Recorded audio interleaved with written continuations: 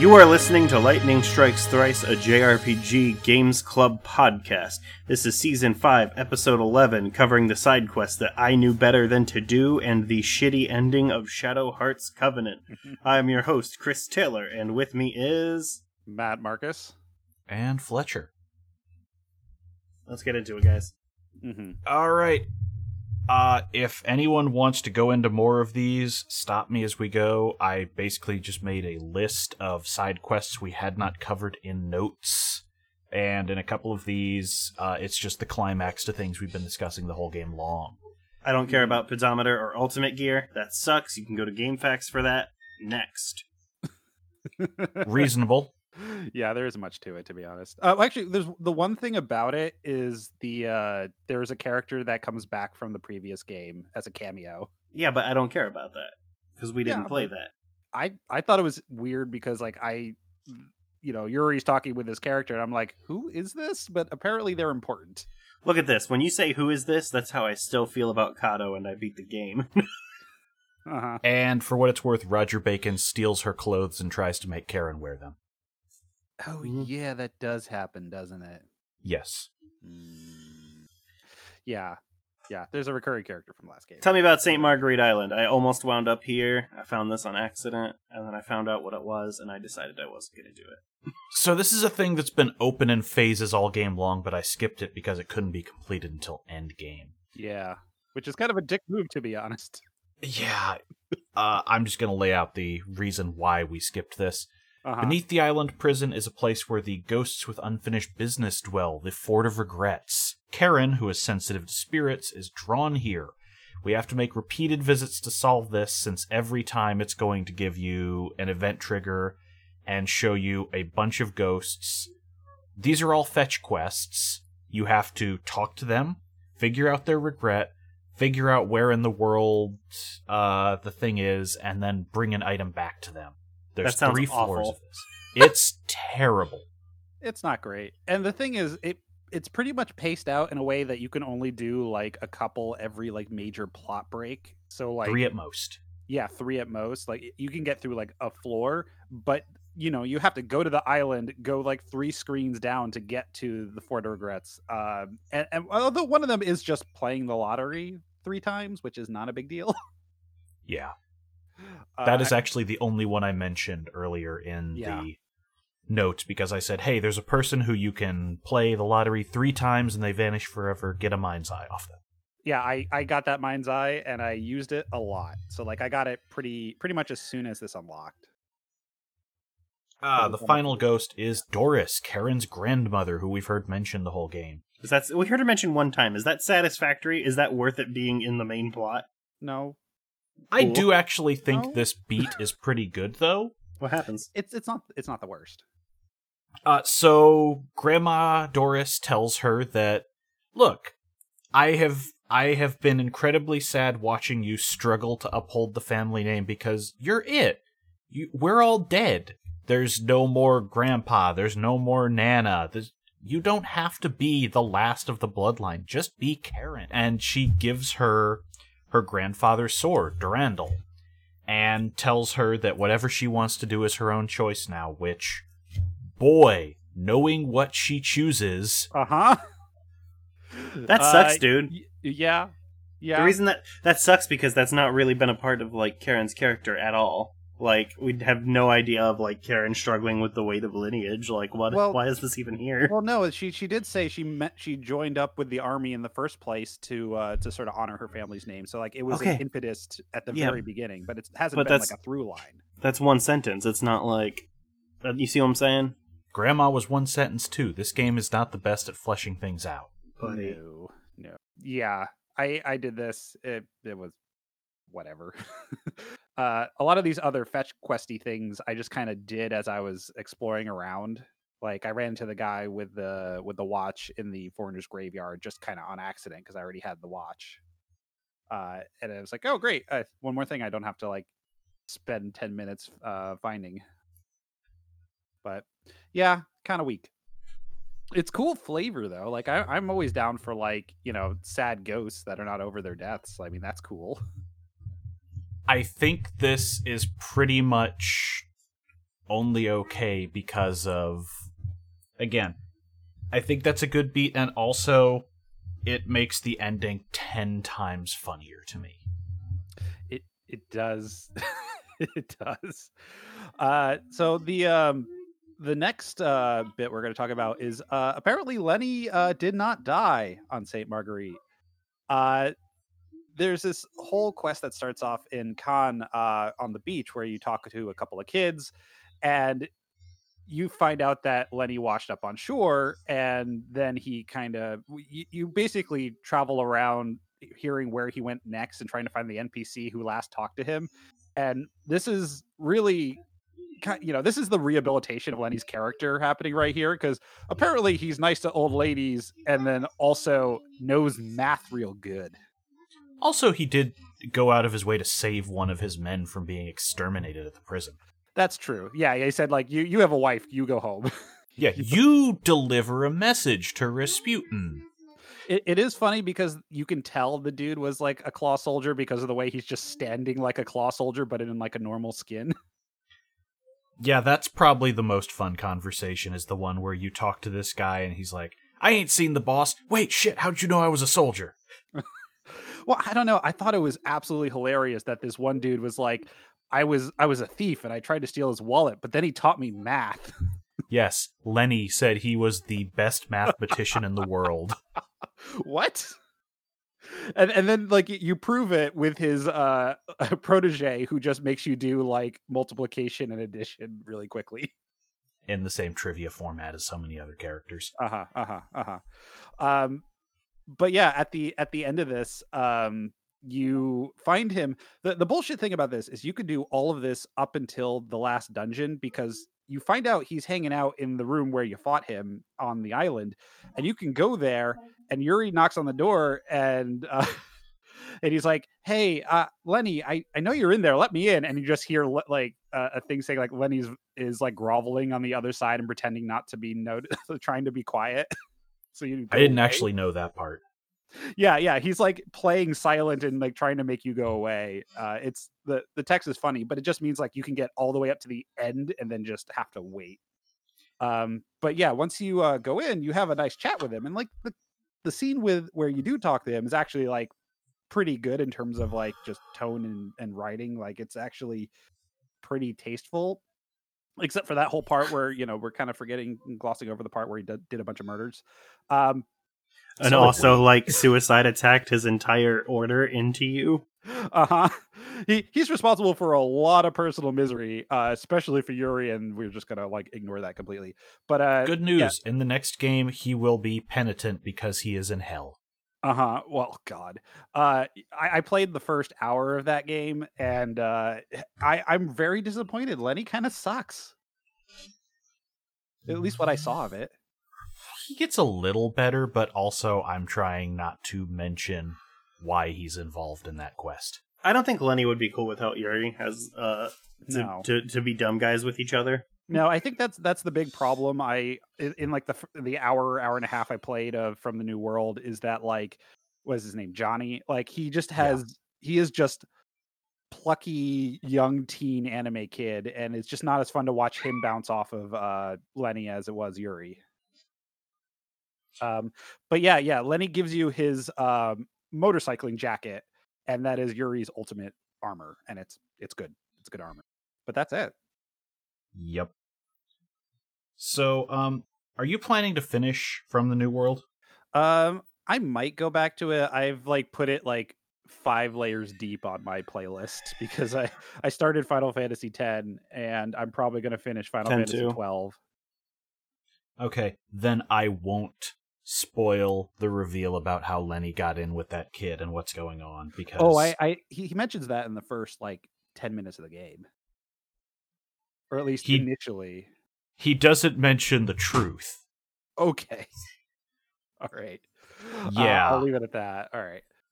Yeah, I did not know if you cared enough to not want that spoiled. I won't. Yeah, I figured if I'm gonna go and play this game, which I do intend to do, just to see like what a trash fire it is, like I want to be surprised. Okay, yeah. Tell me whenever you get to that, because I can't wait to hear your expression. Oh, don't worry, I will hit you up on Discord. So after that, we should probably talk about the Man Festival, and you can guess what character is involved in this. Dude, we got to camp out on this one.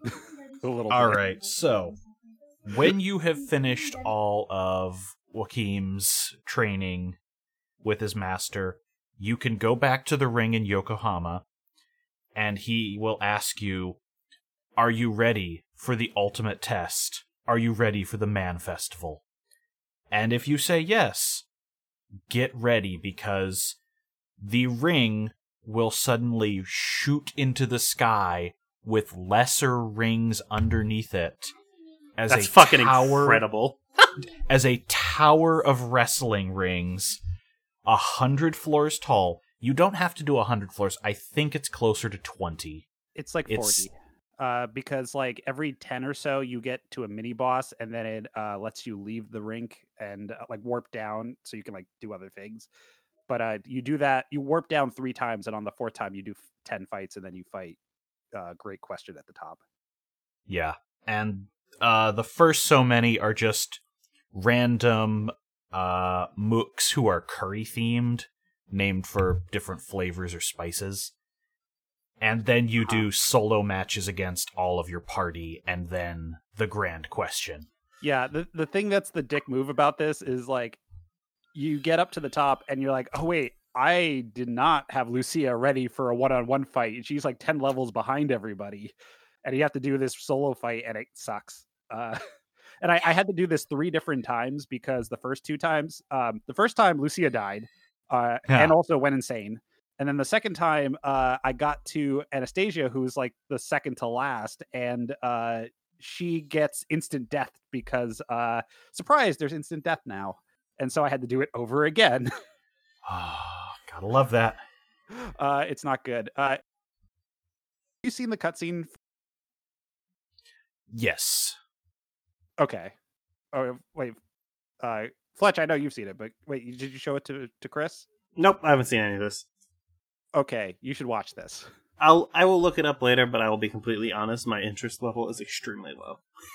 Other than it sounds great, and I feel like I already got the whole gag of the tower just shooting up at the wrestling ring turning into a tower. Well, here's Pretty the thing. much. Okay, here's the thing. This starts off with Great Gamma said, Joachim goes, I want to do the Man Festival, and the Great Gamma's like, cool, but you realize if you lose, you will have to suffer a baptism, which is, going to be extremely humiliating to you. And like Joachim goes, oh, he shudders, and he goes, I'll do it anyway because I'm a hero and stuff.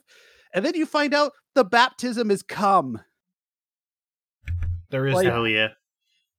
Because at the end, like, you get to the top, and the cutscene here is just fucking wild, because the Great Gamma's like, if you lose, like, the loser has to take the winner's full manhood, and everyone goes like, what? And he's like, for real? And he basically says yes, but like with like crotch like movements, and then like gunshots where he goes ping ping. That does sound fantastic. Yeah, and then after you beat him, they fuck. Yeah. That's fine.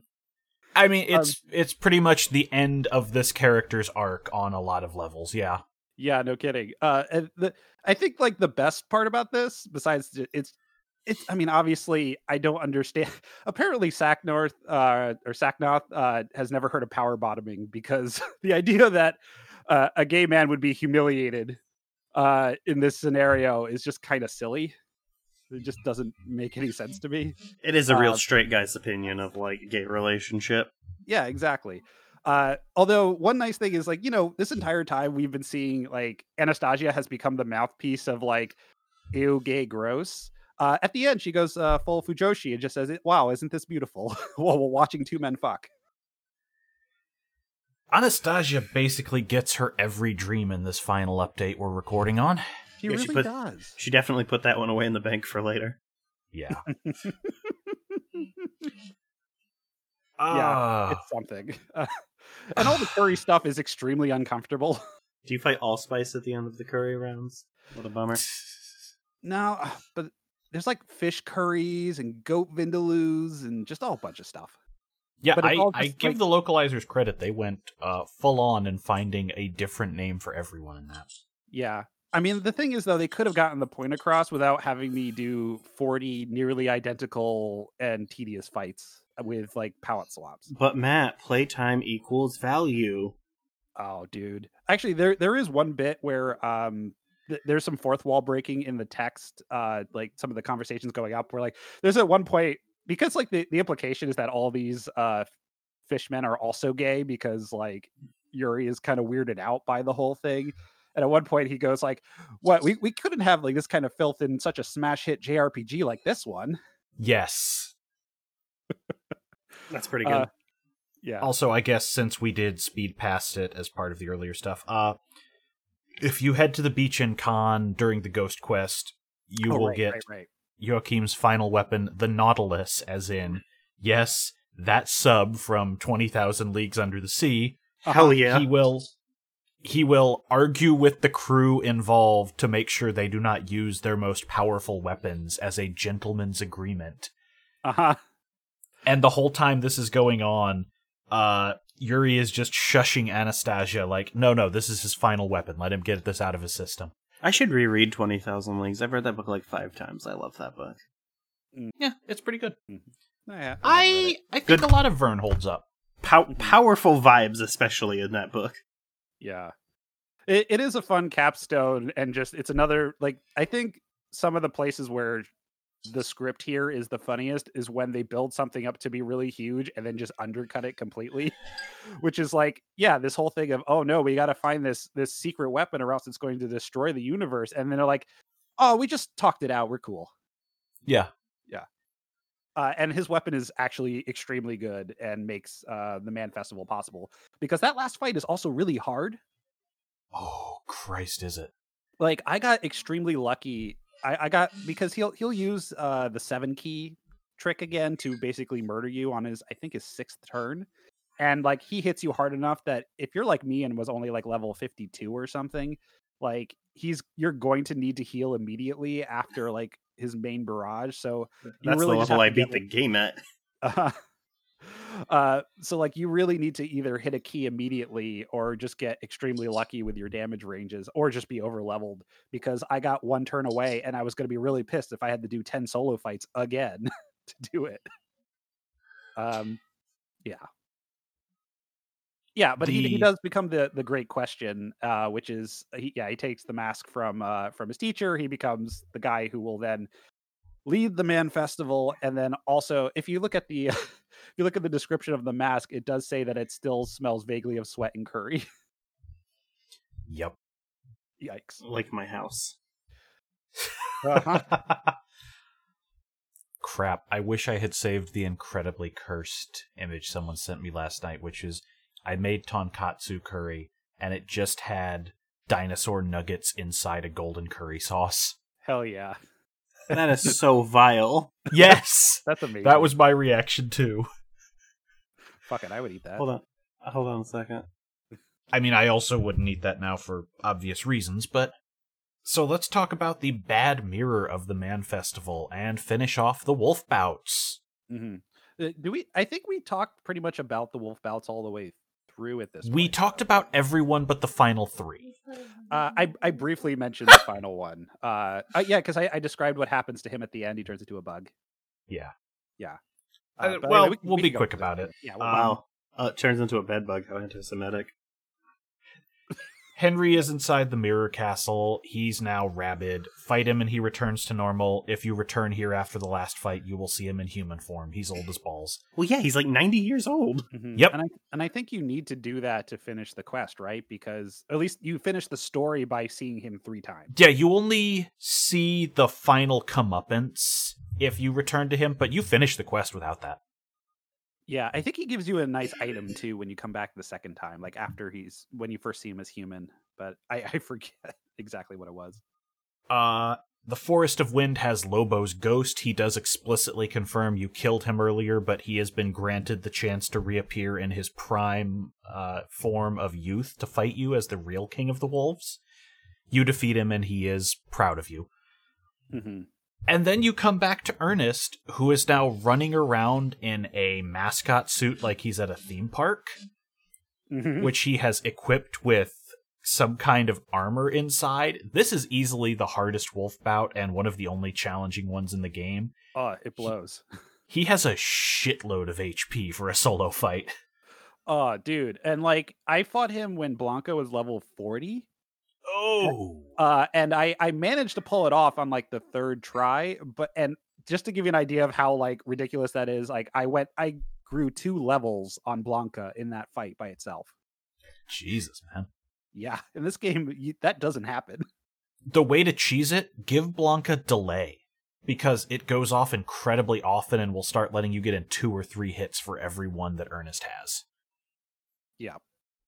But yeah, he beats the shit out of you. He has a rocket fist. Yeah, it's a mean fight. Yeah. When you get beat this, you get Red Comet. Your Comet skill turns into Red Comet, and it does the normal attack animation, and then Ernest comes up in his fursuit and does the rocket punch to finish it off. Which, I like it. Sure. Uh-huh. You also get Blanca's ultimate weapon, which is just a medal saying you beat the wolf bout. Mm-hmm. So if you do the follow-up on this story, go back to Henry, and you'll find out that Henry is human now. He has counter-cursed Ernest, so if you return to France, you'll see this. And Tatsu, the young wolf was with him, was also a human. You actually see him in a cage and need to fix that. So Ernest has been counter-cursed to become an insect and has decided that he is going to go off and start the insect bouts to become human again, learning nothing. We Franz Kafka'd him. Mm-hmm. Yeah. All in all, this quest kinda sucks, but, at least you get that good gag at the end. I just wish it didn't take 15 steps. Yeah. 2 of which are returned to the worst dungeon in the game. Well, yeah. Actually, no. That the worst dungeon in the game. We're gonna get to that later. Yeah. Neem 2. Neem 2. But let's finish off Solomon's Trials. Before that. Yeah. Does anything cool happen when you finish the key? Yes. Yes. There's a whole scene where it suddenly starts glowing and runes pop up on the screen, and it tells you, "You who have solved my riddle," and does a whole spiel. Yeah, it's pretty cool. But yeah, if you finish all the trials and you get all of the crests and put them in the right place, you get to fight Solomon. King Solomon. Yeah. And it's a bastard of a fight. It's got to be the hardest fight in the game, yeah? It's very arguable because the final boss has more HP by volume and can hit harder, but it requires a certain set of circumstances. Solomon is just at that level the whole time. You mean when I got combo 3'd? Yes! That's the one. Oh, I was wondering if anyone got hit with that. Well, ooh. I was blocking, so it was fine. Yeah. The thing is, he's got the ultimate I will say, skill. 110 damage despite blocking. Yikes. That's Solomon every round. Yeah, because he's got the nastiest spell in the game, which is the Melt Crest. And it's ridiculously strong. And he has pretty strong power on his regular attacks. I think he also does like curse or something. Like he does some pretty nasty debilitating status effects as well, I think.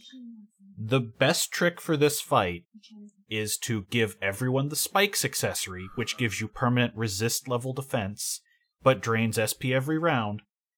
Then pull out Yuri's tier 3 Earth Fusion, which has the stand ability protecting against SP loss. Now start buffing, and for the love of God, if you are ever worried, heal. Yeah. Or you can do what I did, which was get Yuri into Fides, have him do a power charge so that he has plus 186% damage, and then Arc Rage him for another 156%, and then use a 5 key to do 17,000 damage in a single round. Which would work because he does only have 9989. Yeah, so I tried this. I tried to do this normally twice, which by the way, if you lose, it sucks because you have to go through the whole cutscene again, and it's not very fast. Even if you're this mashing, scene sucks. it's the thing I like about it though is just Anastasia being like, "Wait, you did this all because you're bored?" And Solomon's like, "Well, yeah, actually." By the way, I've if you been lose, here for 9,000 years. Haven't cut a baby in half and ate. yeah. So, yeah, you can just nuke him in one round if you have the right tools. Of course, Mind's Eye. I had Mind's Eye on. But that also The Eternal Key is also good for this. Yeah, the Eternal Key. I forget where you get that, but that's it's basically like imagine a key you just go to, you fail, and that's how many times. Yes. That's what I used for the final boss with a 74 hit combo. Oh, buddy, I whiffed.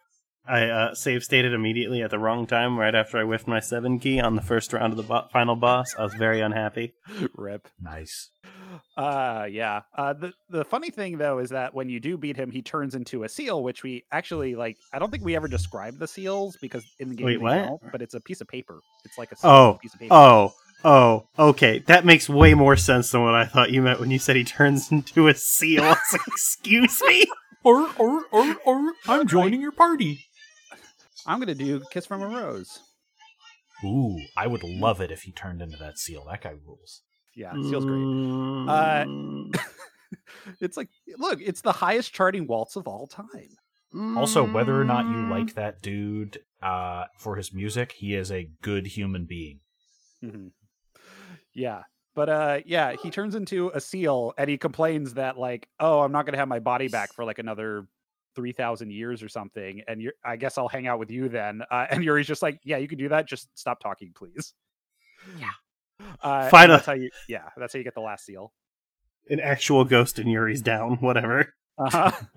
Yeah, and this is how you get the Solomon crest, or the Solomon crest is how you get the melt crest itself. So you can cast melt crest, which is here is my problem with this. To do this fight, you have done all of the optional dungeons now. Are you going to complain that you get the ultimate weapon after doing all the content you would use the ultimate weapon on? A little bit, but the big thing is, if it were a single target spell, it'd be like, okay, that's great for the final boss. You could basically use this for one round of the end boss before it's just wasted MP and everything else is better. Yeah, I mean, yeah, that's the thing. The final boss is a gang fight, so you could presumably like use it as an opening salvo, but yeah. Yeah, my big gripe is that it is multi-target and there are no fights that it's really worth it in. Yeah, it's cool to get though, especially like I felt like pretty like pumped to get it after getting like pwned by it a couple of times. Yeah, it's a very good spell. Like I say, just for the cost, there are better things. Oh, for sure. So let's talk about the set of optional dungeons that we had to go through to get to Solomon's Key and the end of the trials. Uh-huh. The Black Forest. This is a Lucia-centric side quest that she is forced into the party in one of the slots. The dungeon is unlocked by talking to a drunk in Le Havre. It is a maze of flowers that is incredibly easy to get lost in, and in fact, some of the hints in it will lie to you. So just look up a solution for this place. Yeah, it's one of those, like, you're repeating the same 2 or 3 rooms and you have to pick the right choice. And, like, yeah, it's, what is it, Towers of Hanoi, where, like, this one always lies to you. Or this one, it's like, if you talk to That's this not flower Towers of first, then you talk Hanoi. to Isn't that the name of that? No, Towers of Hanoi is the stupid rings. BioWare used in all their games, where you move the things over 3 poles. Oh, I thought it was. I'm mixing that up with the, like, this person always lies. This one always tells the truth. Yeah, that's a logic puzzle. The most generic logic puzzle of all time. Yeah, except this time it's all based on order because there are always 2 flowers, and the order in which you talk to them affects the veracity of the second one you talk to. And you're supposed to keep track of that. Just look it up. It's not really worth it. The fights in here are not super interesting either. But yeah, this is like 2 or 3 screens longer than it should be. And there's a big fuck you at the end because you've been told at the beginning, the white ones always tell the truth. The black flowers always lie. And then at the end, they flip-flop that on you for a non-standard game over. Yes. which I definitely fell for the first time. But thankfully, there's a save point right there, and if you didn't save, you're an idiot.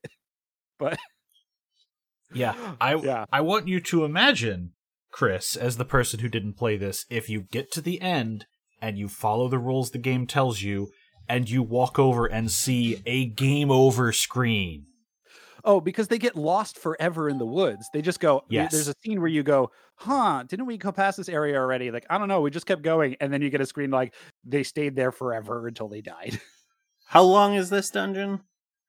If you have a map or clues, pretty quick. If you don't, Yeah. have fun, buddy. It could have been a bit. It's like maybe 30 to 40 minutes. Like if you just kind of beeline it. That Because sounds there's not much horrible. else to do, and there's like, yeah, there are a couple of chests to pick up stuff, but it's not a big deal. Like nothing in there is like super crucial. I think there might be a key in there you might want, but you know, you probably have all the keys you need. It sucked ass. Yeah. What's cool though is the I think the design of all of the end bosses of these dungeons are pretty rad, actually. Oh yeah, Gop is an incredibly weak fight, but it's a perfectly alright design. It's a big white orchid monster that has some pretty cool animation on it. Mm-hmm. Yeah, and so we kick its ass. It's a You plant get a lady crest with from it. it's a plant lady with boobs. Come on. Yeah, you need to do like we probably we talked about Solomon first, but you need to do all of these to get the crests from the bosses in order to do Solomon. So Yeah. have None fun. of these are optional if you want the best magic. Yeah, Is he really just an old guy? He doesn't turn into anything? no, he's just an old guy who just beats your ass. Yeah. Cool. Sick. Into that. Yeah, King Solomon is just that guy from the Bible what whoops ass. Yeah, it's actually really funny to watch just because how like it reads really goofily in in a good way. The other thing about this that's annoying, like if you wanted to get the bride's outfit for Lucia, you have to do this dungeon, then you have to go talk to the woman whose name I'm totally forgetting in Florence, and then you have to go back, grab an invisible item, which is like the character specific item for Lucia, and then talk to the madam again, and then go find Lawrence in Southampton, and then he says, "Oh, by the way, I'm gonna go to Saudi Arabia, to fight the Turks and stuff. Let's get married afterwards. Here's this ridiculously skimpy bride's outfit." Hilariously, her final armor is in the vessel, and it looks way more like a bridal dress than this thing that he's given. Yeah, this just looks kind of like a white, bathing suit plus some like, Roma inspired bits. Yeah. And that's the end of Lucia's plot. She is going to be married. Yeah, and presumably her husband will win, help beat back the Turks and then die in a motorcycle accident. Sick. Yeah. The next optional dungeon is the Dollhouse, which is basically, hey, do you want to take a detour into Silent Hill for an hour? Oh my god, this Corona Fusion looks like ass. It's really bad looking. Yeah. Yeah.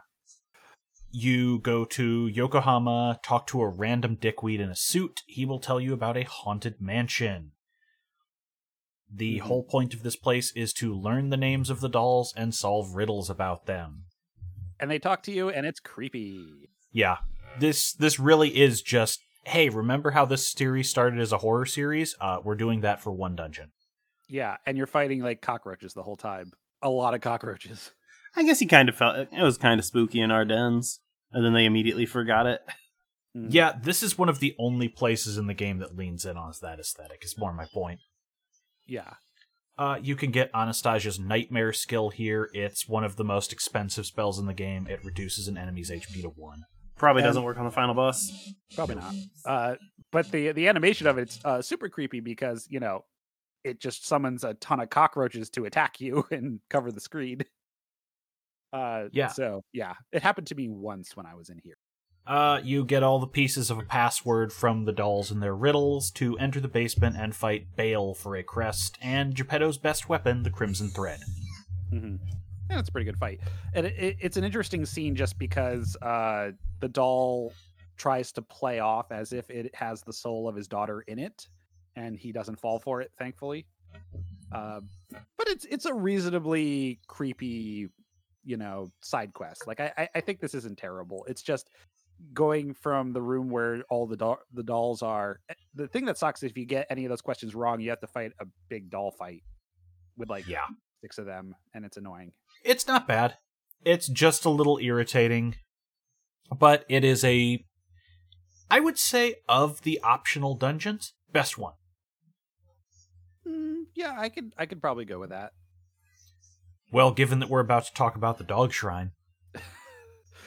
The Dog Shrine. So, Chris, this is the one that you should be glad you didn't do, because if you liked any dungeon Garen was involved in, he's back, and it's another riddle maze. Yep. The thing about this is, when I was trying to work it out, and I had, at first I'm like, I'm going to give it an honest shot once or twice, and then I'm going to start using a guide, which I ended up doing. For some reason, I had a really hard time visualizing what I was doing with the tiles. And then after I completed the dungeon and went to complained to Chris about look at how fucked up this is. Like, I had no idea how this works. I looked at it and immediately got it. And I went, oh, that's how the tiles fit together. I'm an idiot. But also, this is really dumb. This could be okay depending on your ability for the puzzle to click. Yeah. This is not the worst in a design sense. That's the next one.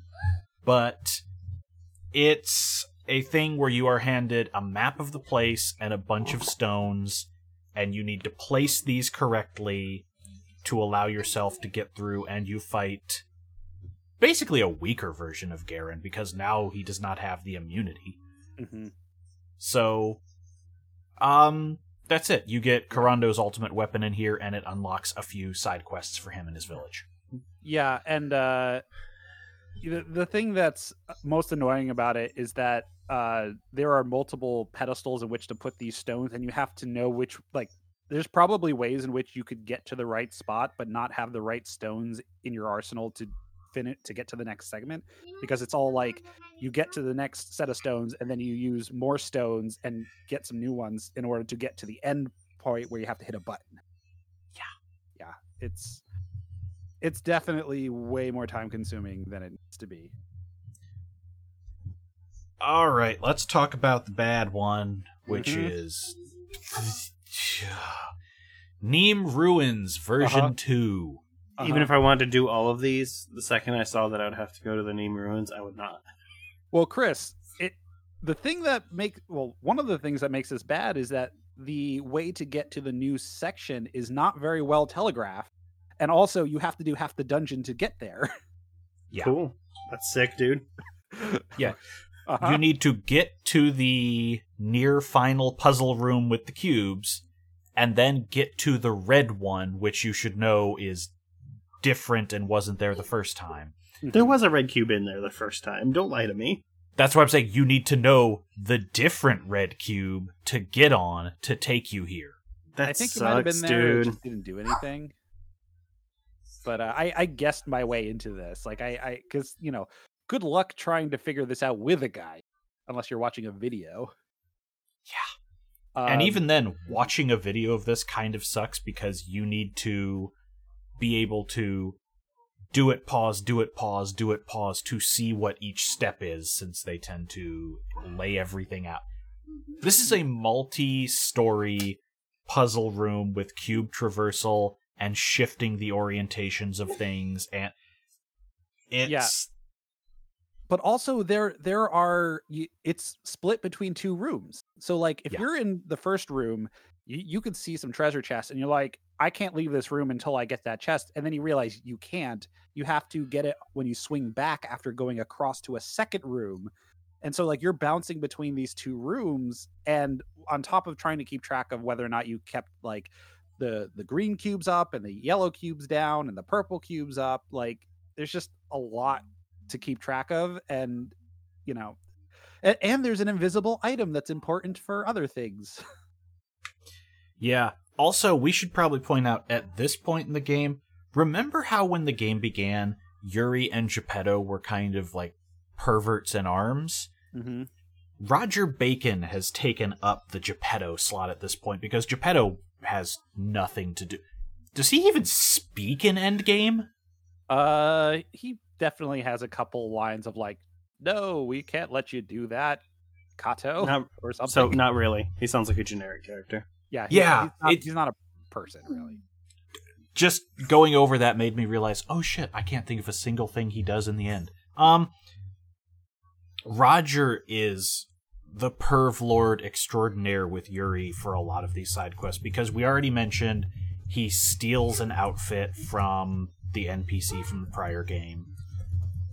If you go down into this dungeon under his house, there is an item in here, which is his porno mag, which is presumably the reason he sent you in here, not the actual demon that's about to break out.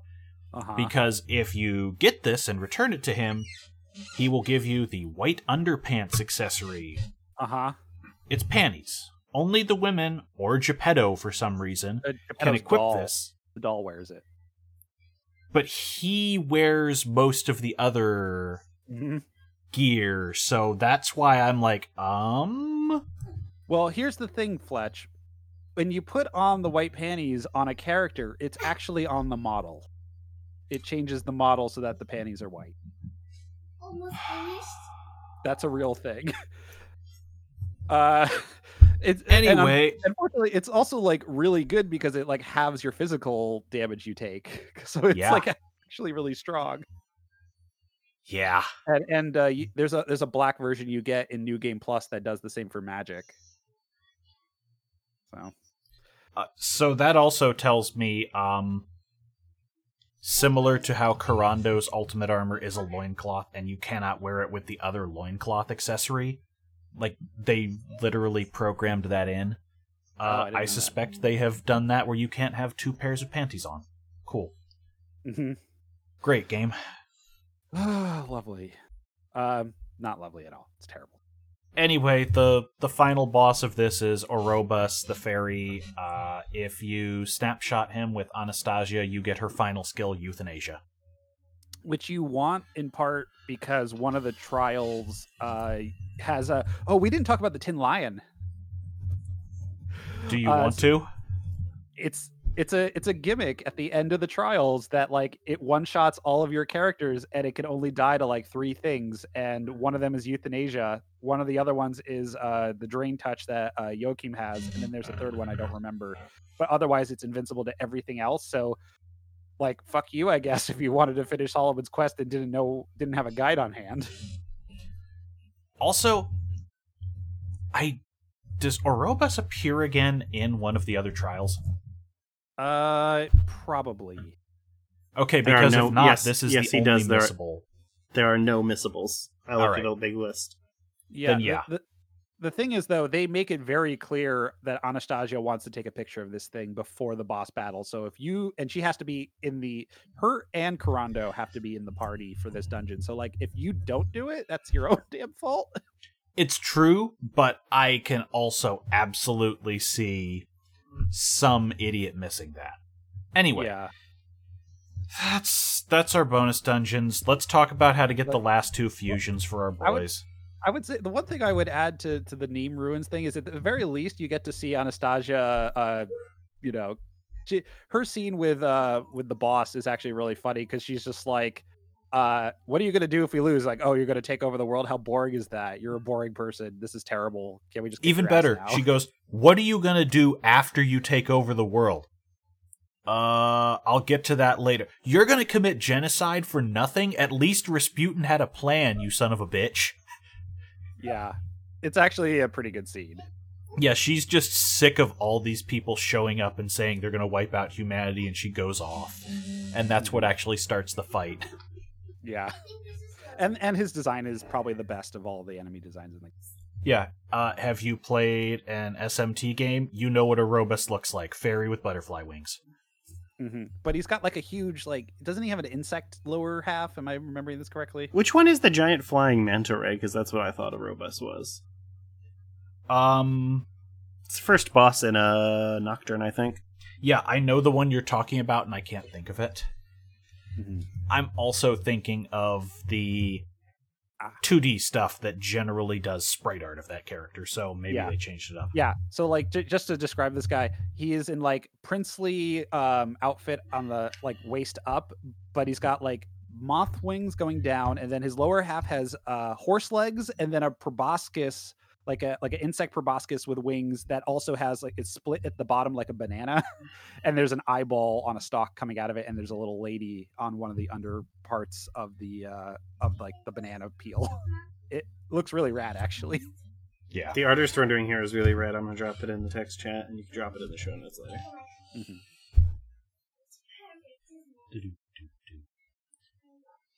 Anyhow, let's talk about the final fusions for both of our characters.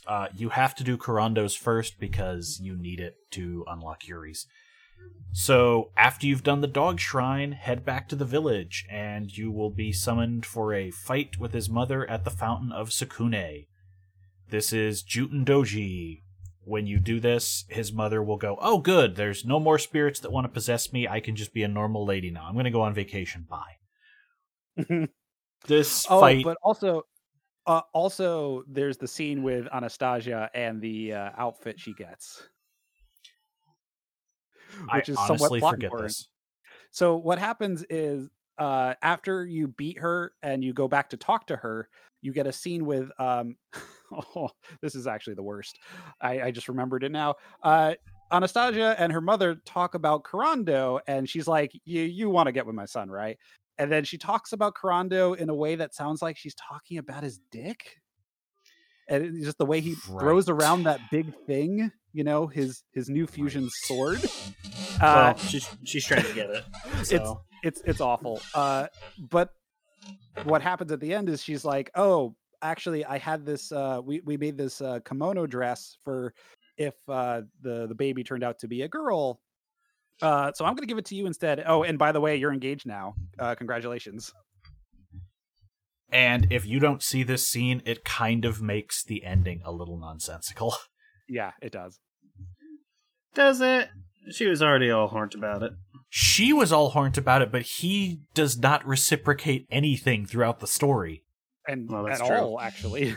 He doesn't really say or do anything at all. Karando is a real non-character. Yes. He is. Yeah. He's only there so you can talk to his mom whenever you want. Flesh him out a little, but not by much. No, he's just like, hey, tradition, and I want that sword because it's important to my family and my clan. Karando is a real noir, except instead of getting into the burger dungeon, it's you can talk to my mom whenever you want. Huh.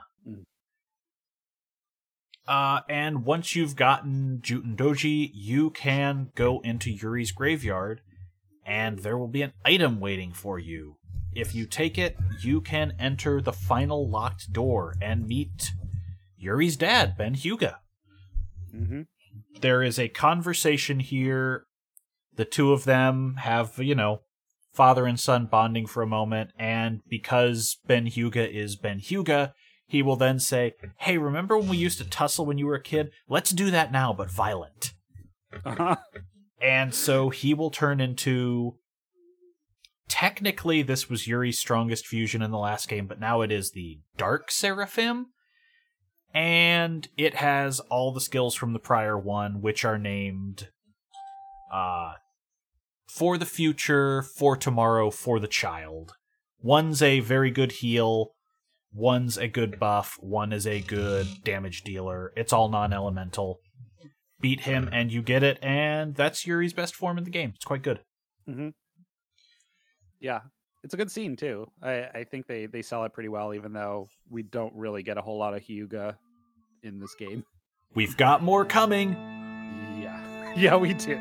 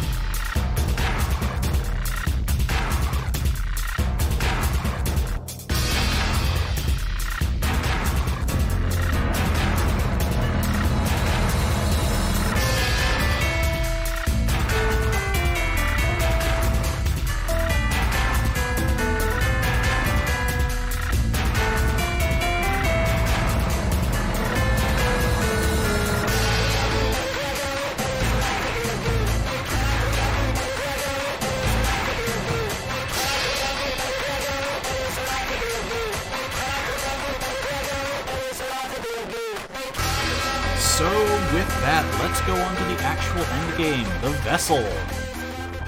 This is, for a final boss, or for a final dungeon, this is incredibly short. It is. 8 minutes. Yeah. Yeah, if you don't get if any of the you- items in it. I don't Yeah. want any of those items. It looks so bad. It looks so annoying to get them all. Yeah. The only one you need, unless you're using Lucia, is Karando's ultimate armor is on floor 4, the red path. You're welcome. Oh, I don't care about that. The Vessel is 4 floors where the goal is to find a switch to open the elevator another tier. Once you unlock the elevator, you can rotate a floor. If you just want to get through, rotate it so green faces you on all floors. Done. Mhm. There's some treasure hidden on other sides of each floor, so you'll have to go up and rotate and come down and go up, and it's not worth it. Just get Karando's ultimate armor if you like. Mhm. When you go back to floor 1 after unlocking the 4th floor elevator, because that's the only place it will allow you to go, you will be shoved into a cutscene and see a giant light at the end of the path. Let's talk about how stupid this is, because this is another Jean asks you a question in your soul scene, except unlike every other time, without warning, this is the only difference between getting the good or bad ending. Oh, interesting. I would have gotten the bad ending, but I accidentally loaded a save state and had to go through this cutscene again where I mashed X, so I wound up picking the good ending version the second time. Well, yeah, because on accident. the phrasing of the good and bad ending are kind of ambiguous to me. I hate this because the dialogue after you choose is identical no matter what you pick. Nothing here lets you know you have just chosen an ending or that there's a divergence or anything. Mm-hmm. To put this into perspective, in the last game, to get the happy ending, you had to take on an involved and optional side quest or give up on it. Giving up on it gave you the bad but canon ending. To put it bluntly, this choice, especially after these have not mattered all game, is shit. And the two things you are choosing is, I want to live peacefully or I want to live life my own way. It's in response to, like, how will you live that will make you the happiest or whatever. Yeah. And, like, I that is can't believe such the ending of this game is like a shitty, like, 10-second long third impact. Like, I would like to say, at the very least, this is not, like, if they were tallying your choices the whole way and you didn't realize you were screwing yourself, like, I think that would be worse. Like, at the very least, if you're, like, decent I with think that would be- with your that save would be hygiene, you could just, if you got a better. bad ending, you could just pick the other one. Go back 2 saves and pick the other one. I think it would be better if they did it the whole game without telling you. Yeah, if it Right, because tallied you're up or actually- if these you're choices picking- had ever mattered before now. But no, it's Yeah, literally because- just a binary blind. Then you would just be picking what kind of person Yuri is, right? Yeah. Mhm. Instead of Yeah. just, lol, I don't know, fuck it. Yeah, I mean, I hate before this. the choices seemed more significant because it's like asking you whether or not you're scared about your fate, or like, the curse or whatever. And you can either lie or you can say, yeah, no, actually, I am scared. And that seems more significant than saying, live life your own way or peaceful life, which I guess you could say, given that we're talking about Yuri, those are diametrically opposed.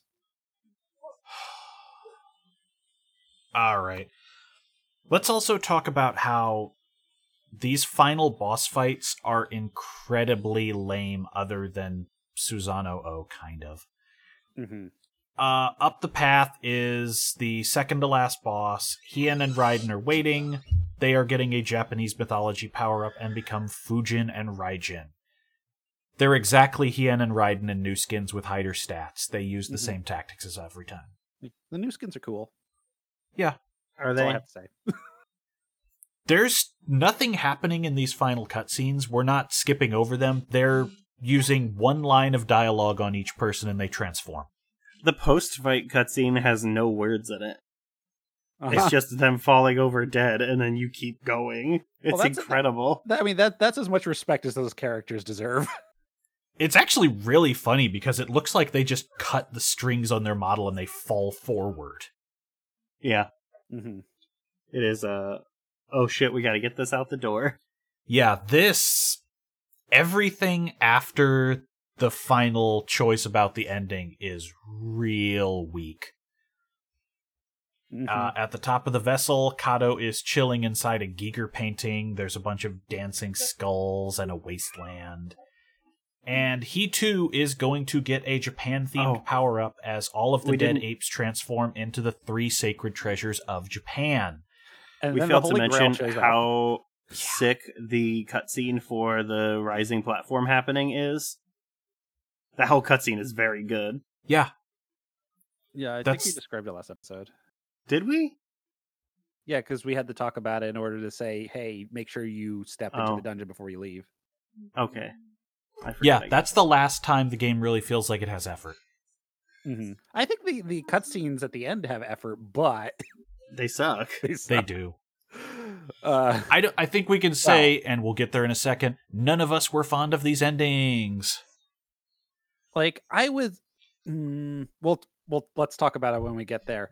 But yeah, I definitely kind of rolled my eyes a bit of like, oh, yep, we're doing everything is Super Japan now.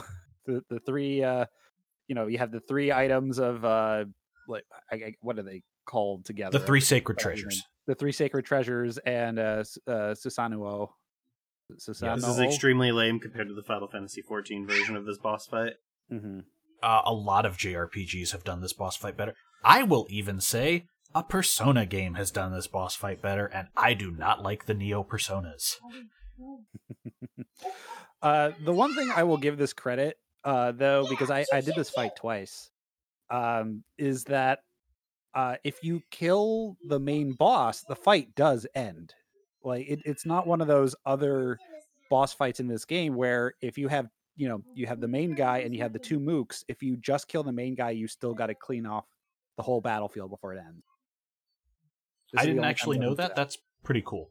Yeah, I actually, because what happened with me when I did this, I did the fight, I got to the end and I realized I forgot about Dark Seraphim, so I went back, fought Dark Seraphim, and then said, "Fuck it, I want to take this to a clear save data file," and so I just did the fight in one round, and I went straight for the big boss, and he just died, and the game was over.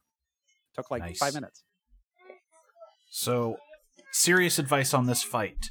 Kill the gem first. A, Yep. it's a healer, and B, it has a move that will wipe the entire party's buffs.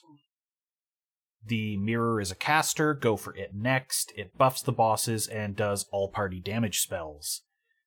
The sword does physical attacks and can be used in combos. It's not a huge threat on its own, but Counterpoint. It like 75% of the time crits for like 900 damage. So I have never seen that. it It crit hits pretty hard. 100% of the time. I've I didn't have that literally never seen that. Okay. That's weird. Because it hit me a couple of times, and it ended up killing a character because, like, you have, the AOE attack from the mirror plus the sword kills a character pretty much no matter what. Well, also I had a problem where the boss immediately opened with Archegale and then Arch Rage Oh, that did not happen with me. before I got a turn Oh. because I was level 52. Oh, right, yeah. Because like at the end of this game, I was level 63, 62 with my main cast. Like I thought the cap was 60, but it's higher than that. Either way, Susanoo O has a nasty move where you want to wipe his stuff if you do not just cheese him to death. I know some people just save the Eternal Key for this and go to ham on him. Mm-hmm.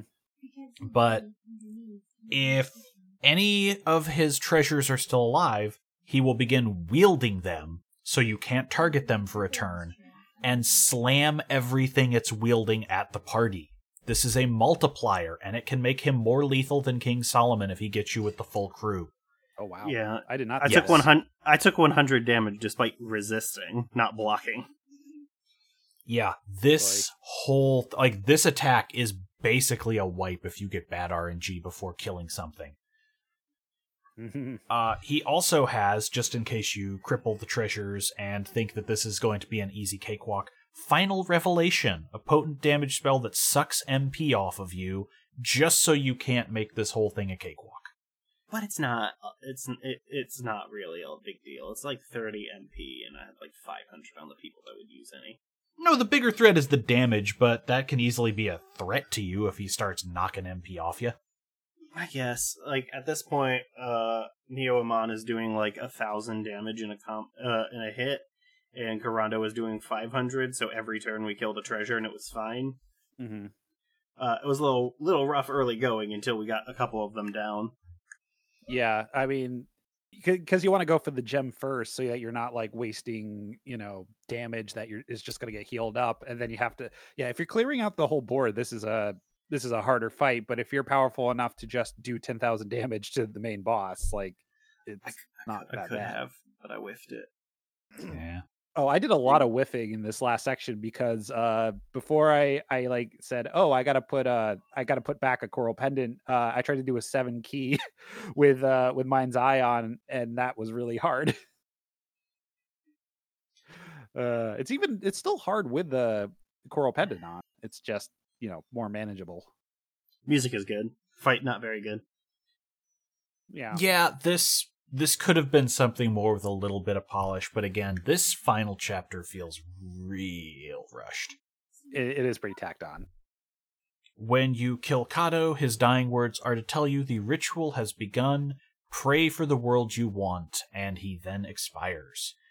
Your party will begin praying, and one by one, with one exception, they will float up and off to their own places in this new world. Mm-hmm. Anastasia and Karando go together, and she looks smug as fuck. Yeah, no, he's like holding her like to him in a romantic feeling fashion, and it's like, oh, that's what's going on. Whatever, didn't see this coming, but sure, swordsman. Sure. Uh-huh. And then the last two are Yuri and Karen. He says the mistletoe curse is coming for him, she goes first, and he promises to see her again, and this is where your earlier answers cause divergence. Mm-hmm. If you said, I want to live peacefully, you have the bad ending. Yuri allows the mistletoe to delete his memories, but he lives. His friends will find him, but he won't be Yuri. In the soul graveyard, the tree and Yuri both disintegrate into white light, fade out, credits. Oh, no, it is worse than that. Oh yeah, oh no, you talk about it at the time. Yeah, the split happens again after all of the cutscenes. That's right. Oh, yeah, but that's brutal. The good ending, if you said, I want to live life my own way, is right after Karen has just flown off. Yuri says he can't keep his promise, and Jean narrates over why he chose to stay on the plains and die. The ground beneath him breaks up in a vicious fashion, impaling him and shattering the Malice Gem. And inside... Very surprising. Oh, yeah, it's brutal. Oh, it's intense. Yeah. I literally right now before we recorded this podcast, I'm halfway through rewatching Starship Troopers, and it is like Starship Troopers level, like, vicious. Uh-huh. Like, yeah, when we say impaling, I mean, like, the ground turns into spikes and lifts him into the air. Yeah, it's the randomness of it, right? Like, because he's just part of a symmetrical pattern. It's not like going for him. It just is very random, which is what makes it so shocking. Yeah. Yeah, and like it's not like the camera pans away or like does it in silhouette where it would be like, oh, you get the point, but it is less visceral. This way, it's just right in front of you. The only thing is it's just not super bloody. Yeah. Yeah. And honestly, if the game ended there, if it just stopped there and just had like a brief coda with the characters sort of resituating themselves back in the real world, I did not understand that was going on here. Yeah. But yeah, it would have I feel like this game would have ended stronger. Like right here, I'm just like, oh, I feel bad about this, but he had to sacrifice himself. Sure, let's go with that. Like the bad ending, we cut to the graveyard, but this time, Jean's soul comes down for him through a hole in the sky. She reaches out and removes him from the tree, and both fly off as it fades to white, and we cut to the credits. Is that Jean's soul, or I thought that was Alice's soul? It's Alice. It's Alice. Is that Alice? Jean. I'm sorry, I took that down wrong in the notes. Yeah, it's Alice. It's one of those like, also naked I think spirit, down here at the bottom too. Spirit people. Yeah, it's the end of Idion. They just fly away naked together. Yeah. Yeah, thank you for Oh god, correcting that would be so because, much worse if it was Jean. Yeah, entirely my bad. Because she's narrating, I kept writing down her name. Matt, we all know Geppetto flies away with Jean. The credits happen. We see vignettes of all the other party members throughout there. It's just one frame of each person. It's not like you get a really good closure on their stories. No. The credit song is very bad at 2x speed, for the record. I would imagine. It's not a bad song. It's nice. And then we cut to 1887, the capital of Japan. Karen has landed here in an incredibly rough fashion, and a young Ben Hyuga comes upon her. She is holding a photograph, the one Kurando's mother gave her, that we didn't see. Turns out Karen is Anne Hyuga, Yuri's mother. She will proceed to marry and fuck Ben Hyuga and give birth to a son she was lusting after only hours earlier. Fuck Goddamn, this. dude. They basically did Back to the Future in reverse. Yeah. Oh, dude. It's just mother wants to unwittingly fuck her own son and ends up not doing so. Yeah. When Anastasia gave Karen's name as Anne, that was how we got Anne Hyuga, which is the name she will give Ben. We see her in the photo as his mother. It's a time loop. But the fucked up thing about it, okay, remember that bit where Yuri said that, hey, by the way, I'm half Russian? That's not true then. Yes. How does that work? It means she lies to her husband for years about the fact that she's German. Yeah. Oh my god. Yes. Because that seemed like, yeah, I guess like I thought that might be a plot loop thing, or like something about the events of this created a new timeline where Yuri's mother isn't his mother. But no, it's way dumber. Yes. And after this scene, you get one more bit where the timeline splits again. In the bad ending, Roger Bacon finds Yuri on a cliffside in the rain. He has lost his memory, and Roger begins crying as a real brutal extra moment of this. Roger is weeping, and Yuri, the amnesiac, just kind of pushes him off of him because he's like, I don't want none of this. Eventually he tells Yuri, oh, you don't even recognize your own father? Come on home with me. It's cold out here. The game ends on, this was the year that saw the conclusion of the First World War. That seems way better than the ending I got. This is, well, I mean, it's an actual ending, whereas the other one, I'm not sure what happened. But like, this is so brutal. The other ending seems the good ending is like a shitty third impact is what I think happens. No, but via time magic, right? Like people get to go back to where they were happiest or whatever. Okay, so remember, Kato was going to remake the Century, so time shit was already in play. It's just most people chose to return to the actual world and make it better. Karen decided she wanted to fuck Yuri's dad. I mean, close enough. And Yuri either is a blank slate now or decides to re-loop the entire first game and his life again. Yeah, so he's just trapped in the loop of mostly misery? He's about to get on a train and meet a woman named Alice, and a voice narrates, this is the world you wished for, the time you were happiest. You can start over again. The game ends on, not long now until Yuri meets the woman of his destiny. So, like, are we supposed to presume that you go through the original game, but then you get the good ending of Shadow Hearts 1, and they live? That's the only way this isn't just a horrible time loop forever. Yeah. So, I guess that's how they can make From the New World work, no matter what ending you get, because it's either after the good ending of Shadow Hearts Covenant 1 or the bad ending of 2. Yeah. Either way, Yuri is nowhere in From the New World. Yeah. Now, for what it's worth, there is a successor to this game that follows on the events of it. Oh? It is in English. It is Chaos Wars. Oh? Is this that cursed DS game or whatever that you found? No, that was a PS2 game, dude. Oh, okay. Okay, Chaos Wars, some of you already know what this is, but if you don't, which clearly my co-hosts don't, it was a crossover RPG involving Shadow Hearts and a few other lesser-known franchises with some original characters. It was a GameStop exclusive, and it has one of the lowest quality dubs and translations of the modern age, where the studio who brought it over to save a buck made sure that nobody in the game was a voice actor who was not a direct relative of the CEO, so he could keep all that cash in-house. You did show me this. I have watched this, like a bit of this, and it is so low effort. I think they translate Yuri's name as like Yui or something. It's some 3-word bastardization because no one spoke any Japanese on the localization team. Uh-huh.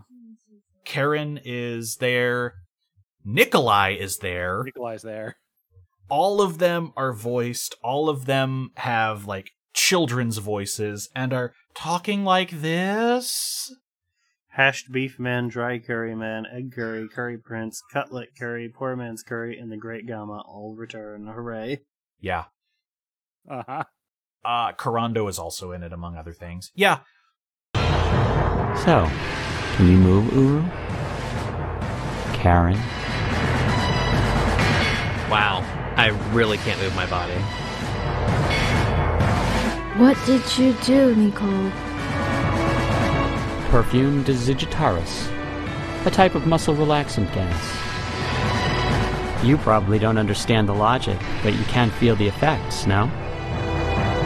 No, really, it's great. I can't tense my muscles at all. I'm done with your nonsense. I'll take your Tengayo away. Be careful. You'll probably get sick, just like when you eat rotten food off the ground. It's okay, Uru. Just relax and let it go. I'll be done in a second. I don't really want your twisted love. I really don't. Stop it, Nicole.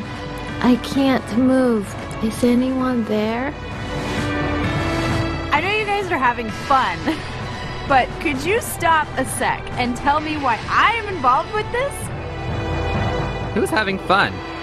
I'm in a load of trouble, just so you know.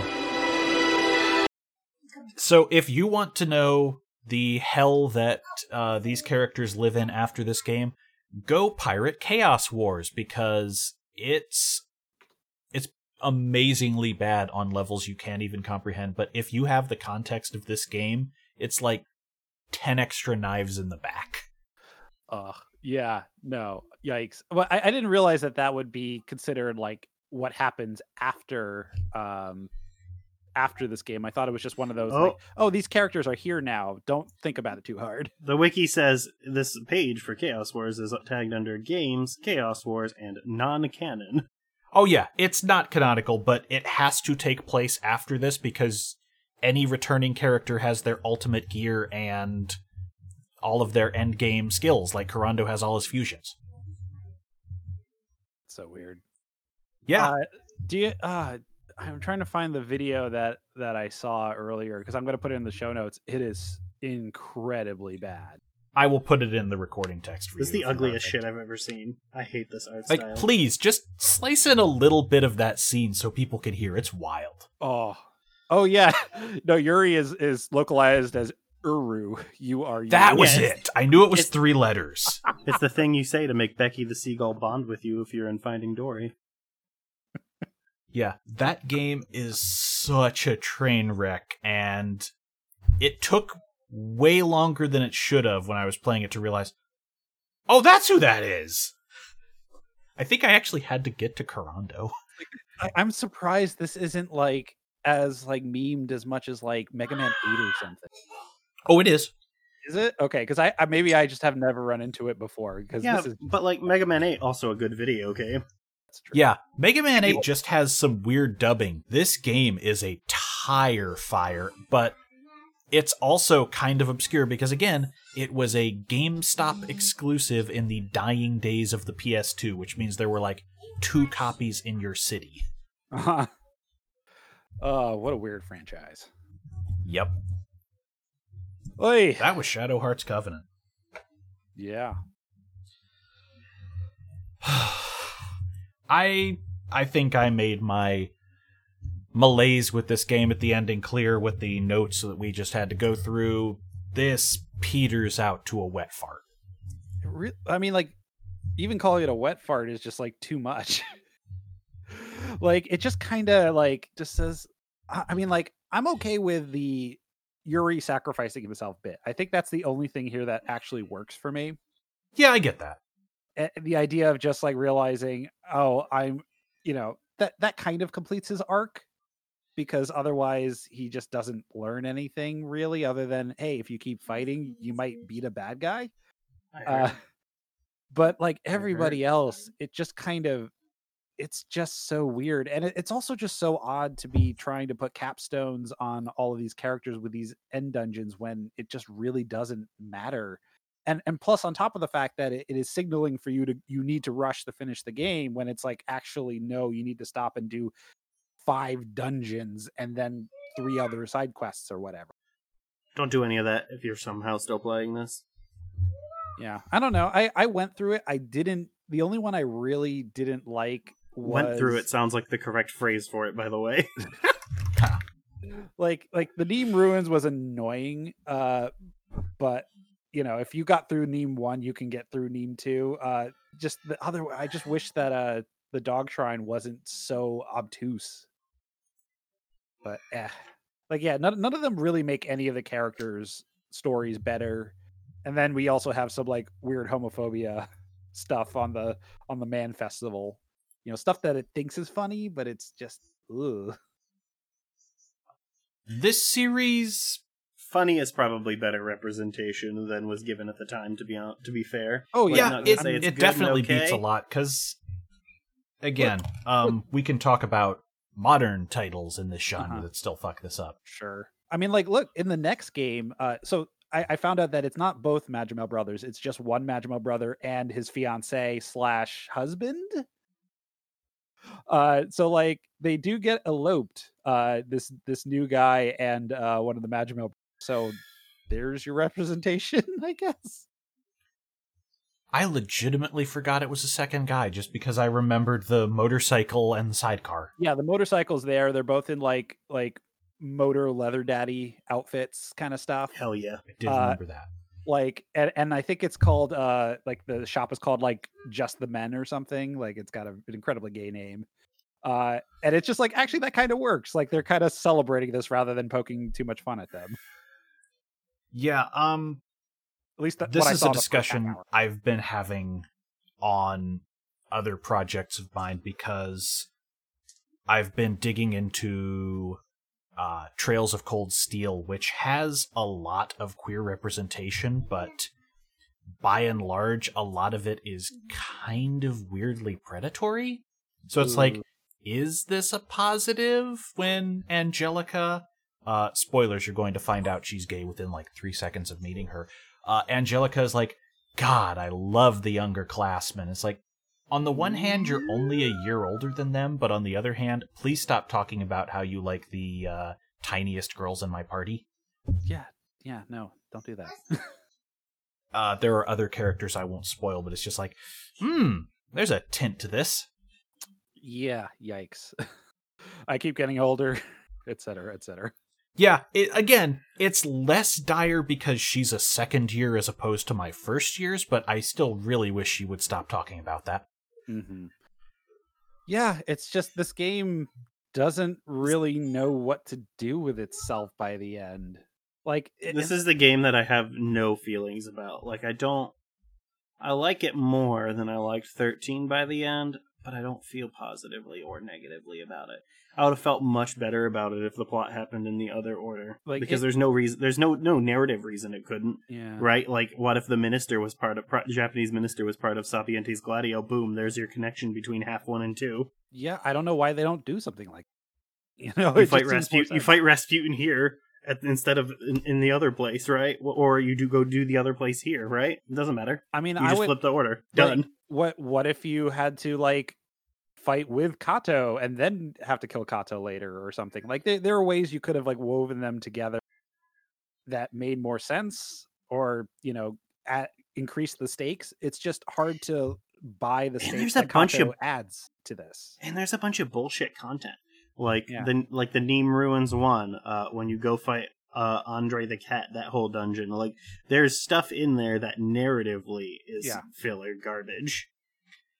I think my biggest problem is that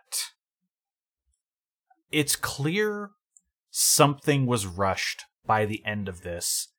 It's very hard to tell if more time and polishing up the rough edges would have made a better game, or if this should have just been cut in the middle. It would have made it...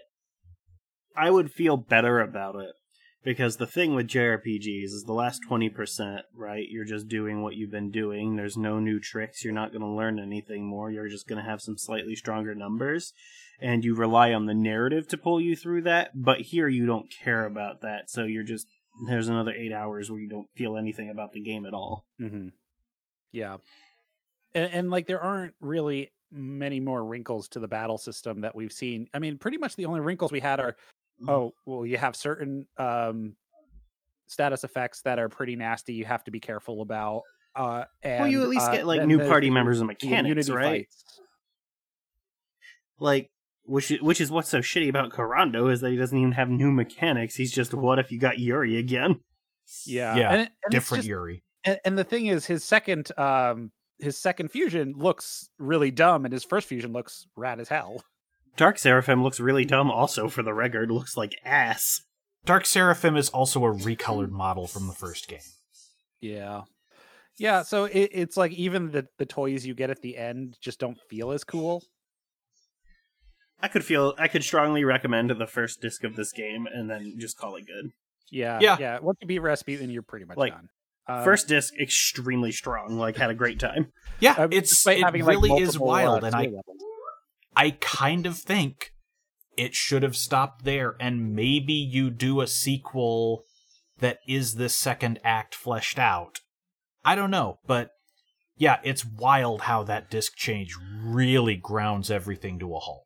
Yeah. Or we could just cut the ape thing and fight Kato in the volcano and have that be the end. Fight Kato and then Astaroth, right? Have Astaroth be the last boss. Yeah, I think they really wanted the Japan section, because it's a Japanese game, to be like more substantial and important, and just none of it really adds up to much. It's literally... this game, like, all the problems are literally narrative editing problems. Like, the game itself is fun. Yeah. Yeah. Like, I was still tinkering with it up until, like, right before I went in the last dungeon, having a good time fucking around with all the ring configuration and stuff. Mm-hmm. Right? Like, that holds up the entire game for me because of the level of customization. Yeah. I mean, like, and it's still, like, I don't know if I would feel the same way about this game in terms of, like, I also like playing it all the way through, but I also was gaming it severely because using the mind's eye and then buffing and then using keys is just, you have to like hit the judgment ring, but it's otherwise making what should be an intense fight really trivial. Because like thinking back to like probably the best boss fights I can remember in one of these games of recent memory are the ones in Tokyo Mirage Sessions, because like, or 13, right? Like, remember the gunship fight in 13 and how much that ruled? Oh yeah, the gunship fight was great. And the fight with what's his name's like Shadow, what's his name? Yusuke? In the sewers, yeah. Well, I'm thinking like the one with the samurai guy in Tokyo Mirage Sessions, where like, because I had that set to hard and he kept splitting himself, like it always ended up being this really tense one-on-one survival duel where I'm using counters to like hopefully, win out on that fight. Like that was probably my favorite boss fight in a long time, because I felt the stakes of this. You don't really feel stakes of this game at all, because you just know I throw on a few buffs and I use a key or two and I win. Well, the problem is that the main combat mechanic is non-interactive. It's not like a 13 where the enemy can do things to interrupt the buildup of their stagger bar or whatever, right? The mechanics are... The thing that makes the combat interesting is solitaire, and the enemy has no chance to interact with it other than making it harder. Yeah. It doesn't. There's no possibility for like interaction space there. Yeah, you're not. which I You're think not is the big expressing letdown. anything by hitting the judgment ring. You're just You're just doing the task. Yeah, it's Super Mario RPG. Mm-hmm. I will also say, if you want a good game that has some wild combat, Trails of Cold Steel is excellent, and also it uses the difficulty well. Normal is just if you want a JRPG where the boss fights are the challenge and you can still mash through a little of it. Hard makes that game very tactical. I wish there was an Etrian Odyssey that would be good for our podcast. We could always do story mode on... Untold? Yeah, Untold. Or we could do like a Persona Q. They're good. If you guys both want to, I will do that, but boy. No, I want to do Alufia after Xenosaga, I think. Nice. That would I'm be very great. enthusiastic about the idea. It'd be great to have like a 2-episode season. You know, if we want just a dirt quick season, I can find us short JRPGs. You could do like a Cosmic Star Heroine or like a Child of Light or whatever. Yeah, or, Yeah, something Last in that Story. vein. Child of Light would be good. I like that combat system quite a lot. I've not played that. I am like halfway-ish through Cosmic Star Heroine. The only other short one I can think of is Last Story, which is Cthulhu Saves the World. 20-ish minutes, or 20-ish, 25 hours or so. if I you're do doing own side Child quests. of Light. I would need The music, dude, that music fucking slapped. The combat, it's just Grandia combat. Let's also never do Grandia, by the way. No, Grandia sucks ass, dude. Yeah. Yeah. Like, cool combat, but everything else is horrible. But yeah, this is a weird, like, you know, and I kind of don't want to like unrecommend it because it's so unique, right? Because like there's no game like this. It's just doesn't. Counterpoint. There are two other games like this. What? I said counterpoint. There are two other games like this. Yeah, I was thinking it. What, like I was Shadow ma- Hearts no, I was 1 ma- and Shadow Hearts for the New World? Yeah. No, but like those don't have this same tone and random, like, yeah, they're Well, no, they're Shadow similar- Hearts has a more consistent tone, and Yeah. the other one has a more consistent tone. This is the bridge between a horror game and a farce. Yeah, that's what makes it interesting, at least to me. Because I feel like if this was like 100% trying to be sincere, I would be less drawn to it. I mean, it would probably hang together more well narratively, but like I just wish it wasn't. Obviously, when it was trying to do sex stuff, it's just bad. But So here's a question for you, though. Is the tonal inconsistency only valuable to you because the plot that's going on is disinteresting? no, Right? I 'cause, feel like I would value a tonal consistency if the plot was good. Like, I don't mind that it's all over the place, but for me, that wound up being ultimately just a good distraction from how I didn't care about anything else after we killed Rasputin. I think that if the plot of it is serious and interesting, but also the game hasn't, like, the characters have enough depth to not just be serious about let's go beat the bad guy, that ends up endearing the characters more to me, because I feel like they're more than just one thing. Because, like, you know, thinking about Final Fantasies and such, like I'm like as I mentioned earlier, I'm playing 10-2, and as far as I've seen so far, every character is just, this is the character again. And maybe you're seeing a little glimpses of like how they've changed over the 2 years from the previous game, but it's really just, here are the same characters in a different scenario, and then the world has changed. And that's what's interesting, is that the world status quo has changed so dramatically, and they haven't figured it out yet. Man, 13 does have some of the best characterization in, like, video games so far for, like, JRPG characters. Mm-hmm. Here's That's the thing wild I to me. like.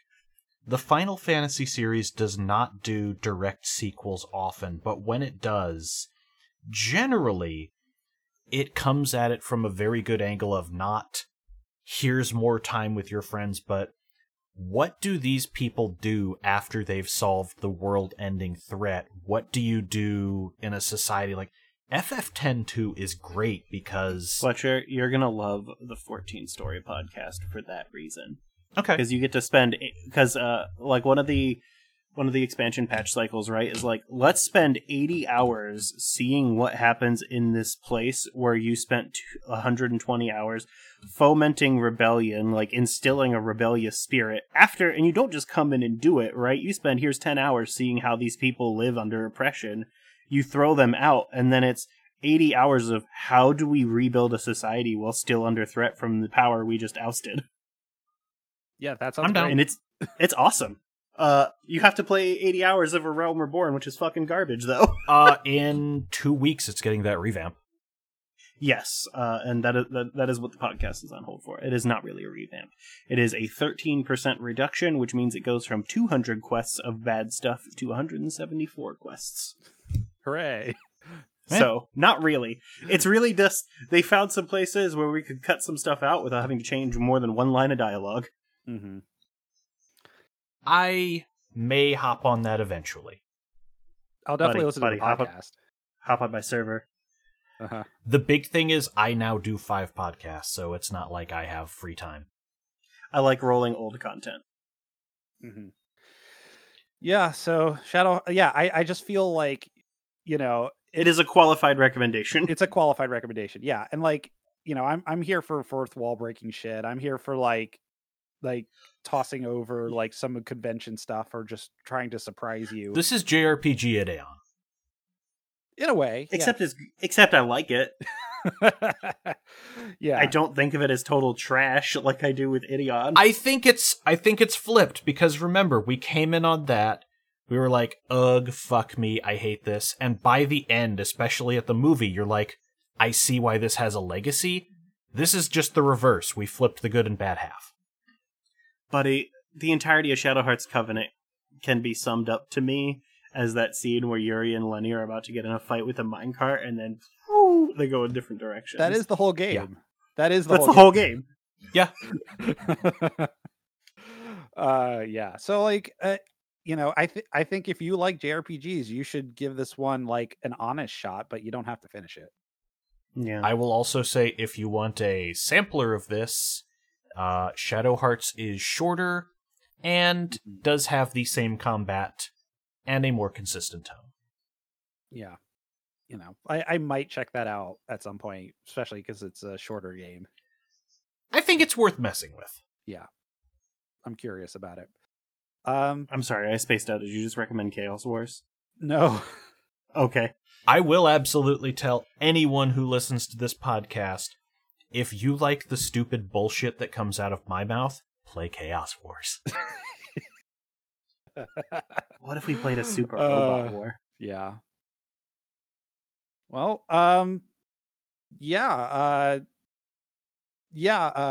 are still doing Boku no Stop. We're in the Cyborg 009 for the free feed. We're still in the middle of JoJo's in the third arc. That's season 2 of that anime. We're near and the it's end of gotten a lot season better 2, actually. From the last time we talked about it, I think. Yeah, we're near the end of season 2. We're like halfway through it. No, we're halfway through. We're halfway through the arc. We're almost done season 2. We will be recording 4 episodes next week, and then there will only be 4 left. But yeah, things are happening. I think that's about it for that. I do all the editing for the Ricepal Podcast Network, and by the time this is out, I will get Matt a link for the show notes on this. We do not have a URL at current, but I am one of the 3 co-hosts on a pop-punk retrospective podcast called Gotta Get Out of This Town, covering late 90s through early 2000s pop-punk and the evolution of the genre. It's a real shame that GetOut.com is taken. I know, right? We actually had to really try and fight to get a title that was short and could also get us a URL. Mm-hmm. Well, you could listen to Magmar Sucks if you wanted to. I like it. It's fun to record. I don't know if it's good to listen to. How wild is it that of all of us, you're the most tsundere about your own podcast? This podcast we're recording is the one I think is the good podcast. Uh-huh. I think Boku's good, but it's also my show. Oh, sure. But I mean objectively good, in like a critical sense, right? Not like this is very fun to listen to, which Boku no Stop is and Magmar Sucks is, but Magmar Sucks is not a good podcast, if you know what I mean. I totally do, given some of the things I listen to. Uh-huh. What I'm saying is we won't get Sarah Koenig on Magmar Sucks, the inventor of podcasts. And that's all until next season. Oh, I thought you were going to read this. I don't know why I added this German just to troll myself now. I'll do it. That's all until next season, when we'll be talking about, I have to specify this because there are ports, the PlayStation 2 version of Xenosaga, Der Will zur Macht. See you around.